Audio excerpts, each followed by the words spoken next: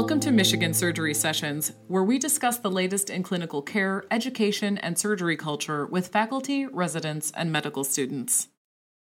This is Michigan Surgery Sessions at the Michigan Medicine Department of Surgery in Ann Arbor, where we talk about taking call and culture and everything in between. I'm your host, Gurjeet Sandhu. Surgeons spend their careers caring for individuals who are not well and working hard to help patients get better following surgical intervention. While surgeons are focused on improving the well-being of patients, they have not always attended to their own wellness. Pushing one's wellness aside often starts in residency during surgical training. Marginalizing one's wellness becomes a way of being. Here to help us better understand trainee wellness is Dr. Michael Kemp. Dr. Kemp is a fourth-year general surgery resident at the University of Michigan. Dr. Kemp completed a biology undergrad at the University of Notre Dame in 2012, followed by medical school and now surgical residency at the University of Michigan.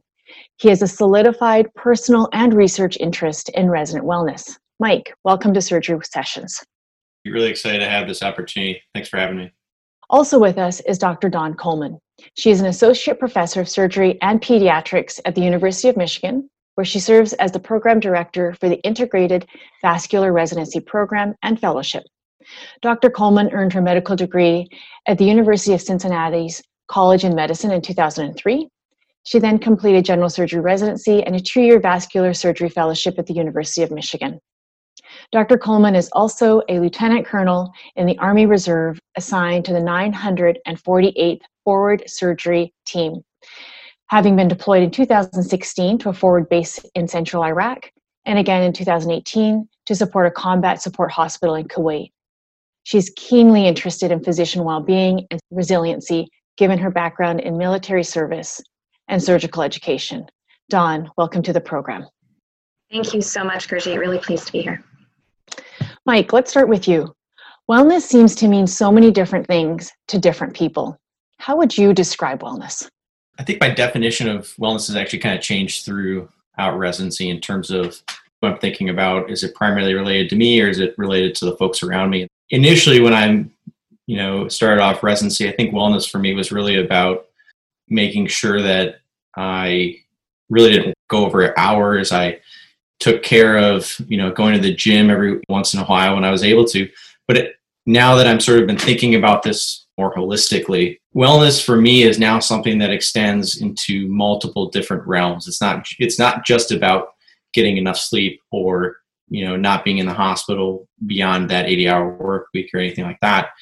It's about making sure that I take time to not only meet my own personal needs in terms of time for myself, but also making sure that I take care of the folks that are around me. I'm about to actually get married in a couple of weeks, and so now I have all of that sort of in the back of my mind of how am I going to take care of my soon-to-be wife? How am I going to make sure that I not only take care of what I need, but also what she needs? And Dawn, you've gone through that residency training, and now we're on the other side of taking care of the residents. What does wellness mean to you? I think my thoughts about wellness and even how I would define it have evolved over the years. I think to keep it really simple, it's being in a mental, physical, and emotional state that allows you to thrive.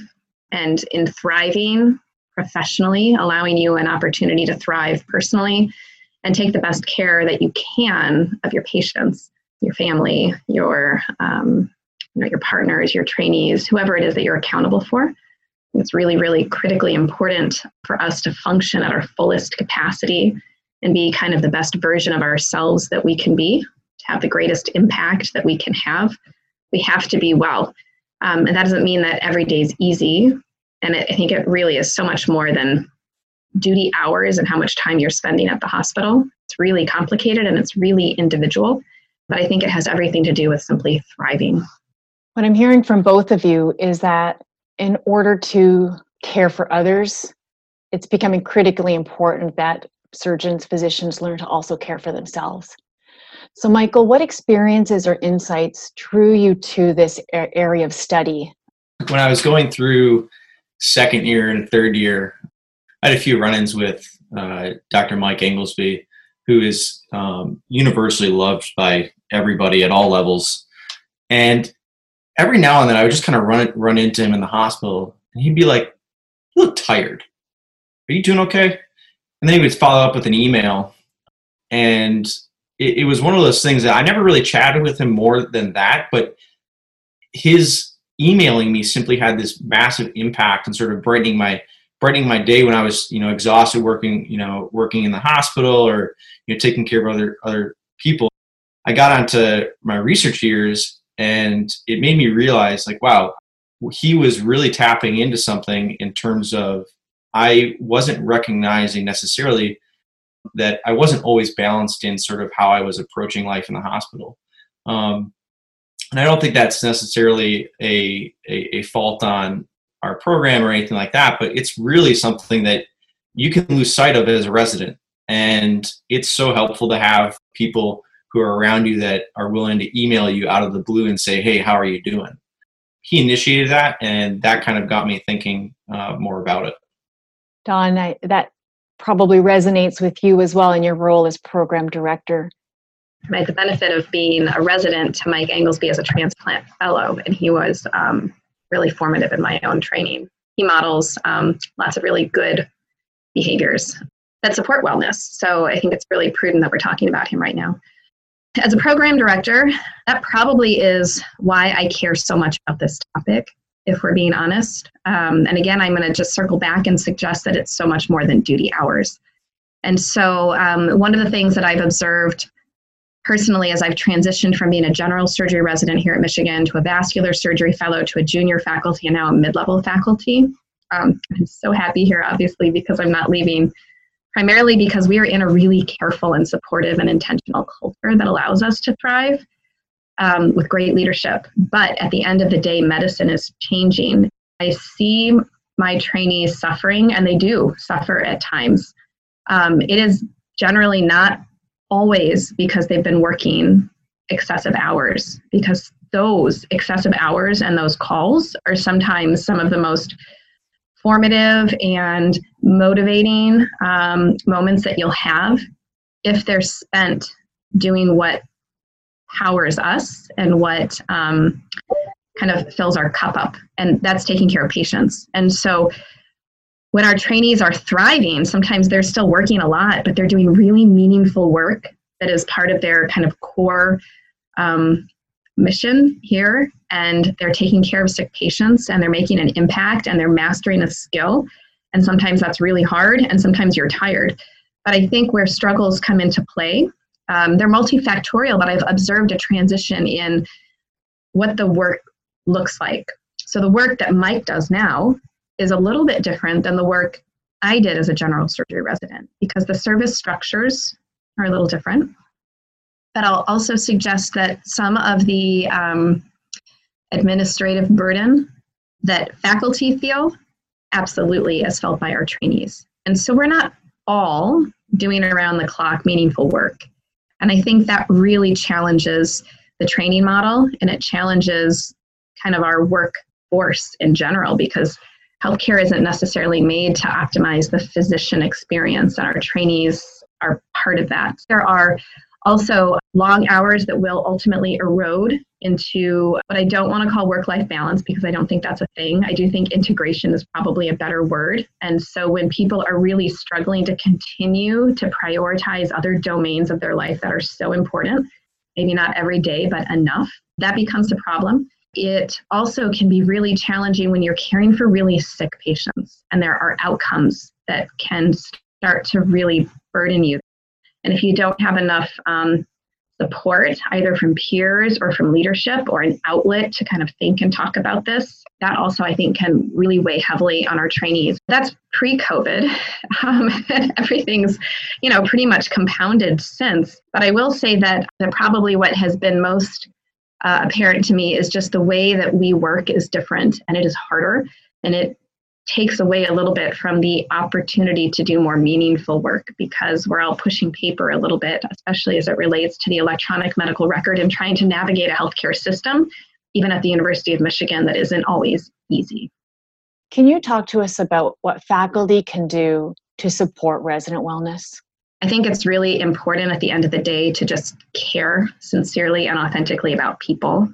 And so that's your patients, right? That is so easy to us. But I think you also have to circle it back on the people that you're working with, but specifically our trainees. Our trainees are extraordinarily resilient. They think about problems really differently. They are innovative. They are creative. This generation is going to solve a lot of problems. We're putting a lot on you guys, Mike. But I also think, despite how completely stellar you all are, that you do need to be supported. And at the end of the day, you need to know without any question that somebody has your back. And that's our job. I've spent many, many years trying to kind of focus my schizophrenic pathway that seems to pull in all of these different interests and focus always my energy. And when I say yes to something and what I want to prioritize, I focus it on two specific things. And one is a kind of group of patients that I care for that are kind of special to me. But the other area is the people that really drive this hospital and beyond, and those are the trainees. So if it doesn't support the patients and it doesn't support the trainees, it's not worth supporting at all. And I think being really consistent and using that as kind of a true north has been really helpful for me personally. The residents spend a lot of time with each other. So Mike, what can residents do to support the wellness of their peers? Everyone's going to have different needs in terms of, the community that they're in. As a resident and being reminded by Dr. Anglesby that probably at times I wasn't necessarily taking care of myself, I think it's important when you're in this community to recognize that when those flags start to go up in your mind that, so-and-so doesn't necessarily look so well, they look tired, offering a friendly smile or a check-in or say, hey, how you doing? That stuff can have a big impact. I think a lot of things just sort of cascade from that. If you notice anybody that's around you is not doing as well as you think they were before, reach out to that person. Just say, hey, I care about you. How you doing? Are you struggling with anything? Can I help you figure out anything? In order to help us look out for each other, we also need to see each other. So what are some of the signs or symptoms that you might see in one of your colleagues that would prompt you to check in on their wellness?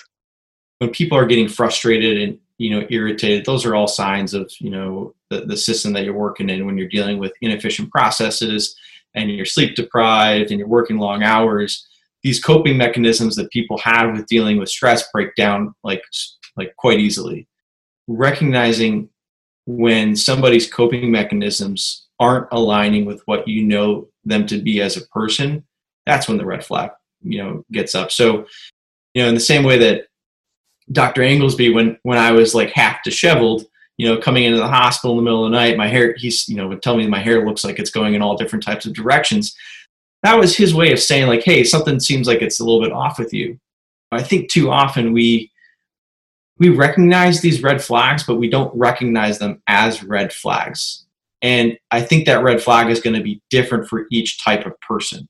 And so if you feel like that sense of like something's a little bit off, what's going on, that's the red flag to listen to.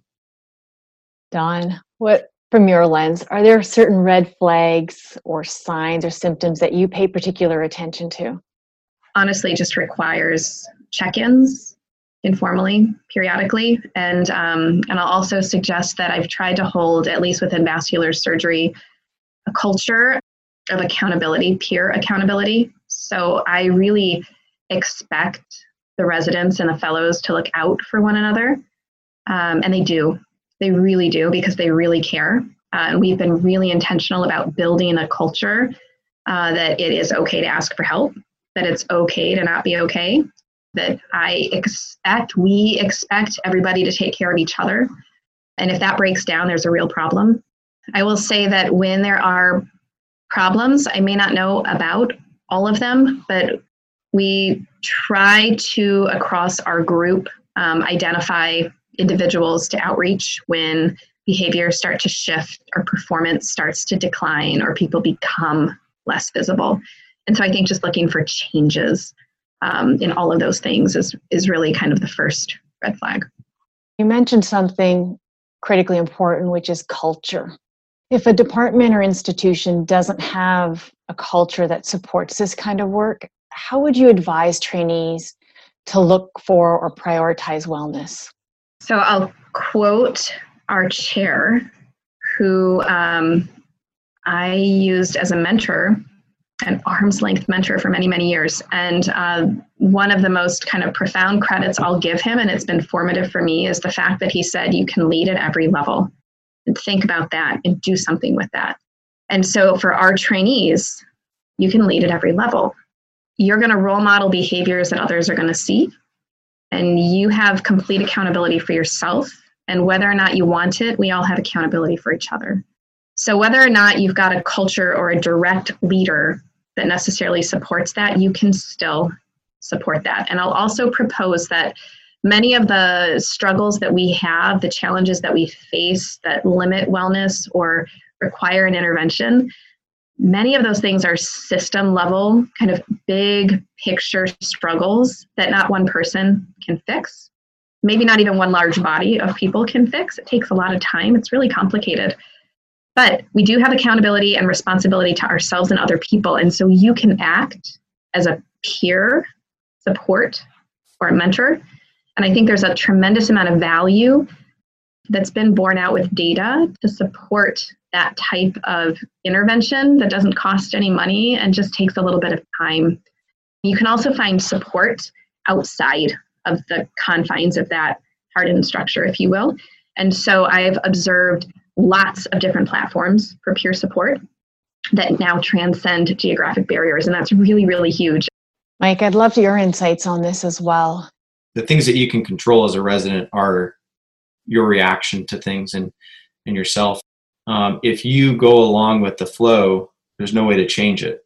If you find yourself in a system where you're not able to, you find that, the priority of wellness is not at the level that you think it should be, try to find those things that you can control as an individual and really focus on that. As you sort of focus on that, hopefully that will, initiate conversation sort of at a larger level or with other people that maybe are at higher levels. And, culture change always starts with one person, and you got to find the people that will sort of catch on to it with you. So Mike, coming back to you, when we think about wellness strategies in surgical residency for trainees, could you provide us with some practical strategies? Thinking about resident and trainee wellness, you have to think about the person not as, somebody that fits into a schedule and fits this sort of clinical need. You have to think about them as really a person who's got every other need that every other human being on the planet has. They still need sleep. They still need time to themselves. They still need exercise. They still need to eat. All of these different things that everybody else has access to. What can you do from a schedule standpoint to allow people to have time to decompress, have time to get exercise, have time to eat something that is, not fried or, something that's healthy. Allow them to actually be with their family and spend time at home and not just do work at home, not finish up clinic notes, not finish up hospital requirements. Allow them to actually have time to value things that, frankly, make life worth living. It doesn't really matter what sort of interventions you do. If you have those targets in mind, eventually you should end up getting there. And I think initiating a system in place that allows residents and trainees to provide feedback as to whether or not those interventions actually are meeting the needs they have is really sort of the more critical aspect, because as Dr. Coleman said, things are going to change, and they've changed since she was in training. The needs of residents 10 years from now are going to be different from the needs of residents now. Dr. Coleman, would you add any strategies to that, especially in light of the fact that I know there's been quite a bit of attention to wellness within the military as well? So are there additional strategies that you think about? So I think in the military, a few other things I'll expand on. And this may be controversial. I think many people would suggest that there is such a, like I referenced, a systems responsibility, a higher level issue that challenges wellness kind of across the board for faculty and trainees alike. We also are all still accountable for our own resiliency. And there is value to learning those skills. They can be taught and they can be optimized. And there's data to support the role of coaching, which doesn't mean everybody needs to go out and buy a coach. There are simple ways and then more complex ways, maybe more expensive ways to garner resiliency in trainees and in faculty and in soldiers. And so I do think it's really, really important at the end of the day that we also all acknowledge that we do have a responsibility to kind of maintain our own readiness, if you will, or our own resiliency, and our program directors and educational leaders have to support that. So identifying maybe who would benefit from an individualized or direct intervention. That said, to protect your own resiliency and be resilient, you have to have an environment that permits those things. The other thing that I think is really, really important that we haven't touched on is the importance of mental health and destigmatizing mental health.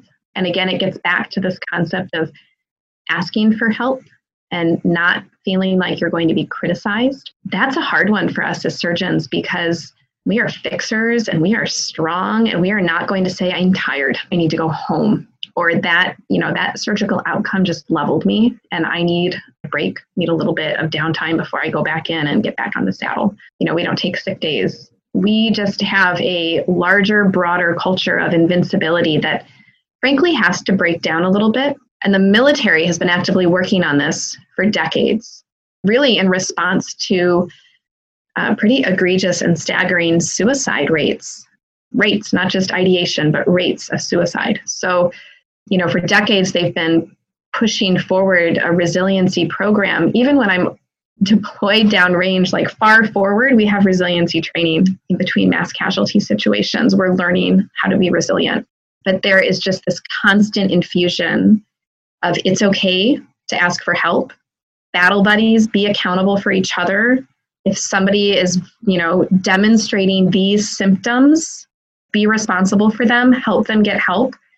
And nobody's an island, nobody's alone. But this has been like a huge 180 for the military. And I would say that we're not that far from that as surgeons. We have to be really, really, really, really strong and infallible for our patients, but we are not superheroes. We're humans. There has to be ongoing conversation about this and really visible chatter and interventions that support that it is okay to ask for help, and that if you seek out counseling or mental health in some capacity, that should not be red flagged. That shouldn't make you worry about your ability to continue practicing. And so I think that's something that really needs to be said, and we haven't talked about yet, and I feel really strongly about that. And as program directors, I think you have to be cognizant and aware if you start to see signs that are worrisome, and emphasize to your team that there are resources available to them. Mike, would you like to add to that around the stigma and ensuring that there are appropriate resources? Even when you recognize the red flags in somebody, or even if they recognize it in themselves, you have to break down the barriers that prevent people from actually accessing those services. And I think a big part of that is removing the guilt from leaving the service, that, the work that you're leaving behind is going to fall on, your colleagues. I think that's a tremendous barrier. We tend to have this sense that, the team can't function without us. And we as a culture need to make it okay for people to realize that, no, we got this when you need to take time away from the hospital. Tell me, how do you attend to your own wellness? And what are some of the barriers that might get in the way? I remember I was working on our trauma service, and I was spending a ton of time in the hospital, taking consults and trying to finish up clinic notes. Dr. Matt Delano pulled me aside one day and he goes, listen, this is a marathon. This is not a sprint. Like you need to take time for yourself and get out of the hospital. I was more on the senior level of residence. And one of the things that I really focused on was trusting more in my team that they would be able to help me out. Having conversations and being upfront with, hey, I can't handle this right now. I need your help. I haven't met somebody who's not willing to help out when you say, I can't do this. Recognizing that it's okay to not be the superhero, and you don't need to be the number one in all these different types of situations. That's a hard thing for surgeons to sort of let go of, but that's something that I've tried to do to sort of make sure that I can get home in time and spend some time with my fiance and and really allow myself that opportunity to decompress and take care of myself as a person. Don, please share with us some strategies you have for your own wellness and some of the barriers that might get in the way. I will say that the most important thing that has helped me in the last few years prioritize my wellness are the residents, and specifically acknowledging that I am not always setting a great example for them, period. I've had a little bit more grace for myself as far as recognizing that there is always going to be a to-do list that you're just never going to get through. And so acknowledging that sometimes you just have to stop and walk away is really important. And then I'll say when things get really, really hairy and I'm really in a low place, which happens periodically, reinvigorating my daily activities with exercise helps. So I find that when I stop exercising, you stop exercising because you're so busy and you stop prioritizing it. And then it's this really terrible circle. And so for me, that's a really easy way. When I acknowledge that you've stopped these really important activities, you got to do that again, because it allows you to kind of physically focus on yourself, emotionally and psychologically, decompress, kind of think strategically. And then it allows me to be a better person, specifically a better wife and a better mom, and hopefully a better educator and a better peer at the hospital, better doctor. I'd like to thank Dr. Michael Kemp, general surgery resident at the University of Michigan, for being with us. I would also like to thank Dr. Don Coleman, associate professor of surgery and pediatrics at the University of Michigan. We want to remind our listeners that if you're struggling with mental health, help is available, no matter where you are. Reach out to a mental health professional or call the Michigan Medicine Crisis Hotline at 734-763-5409. You've been listening to Michigan Surgery Sessions, and I'm Gurjeet Sandhu. Thank you very much for tuning in.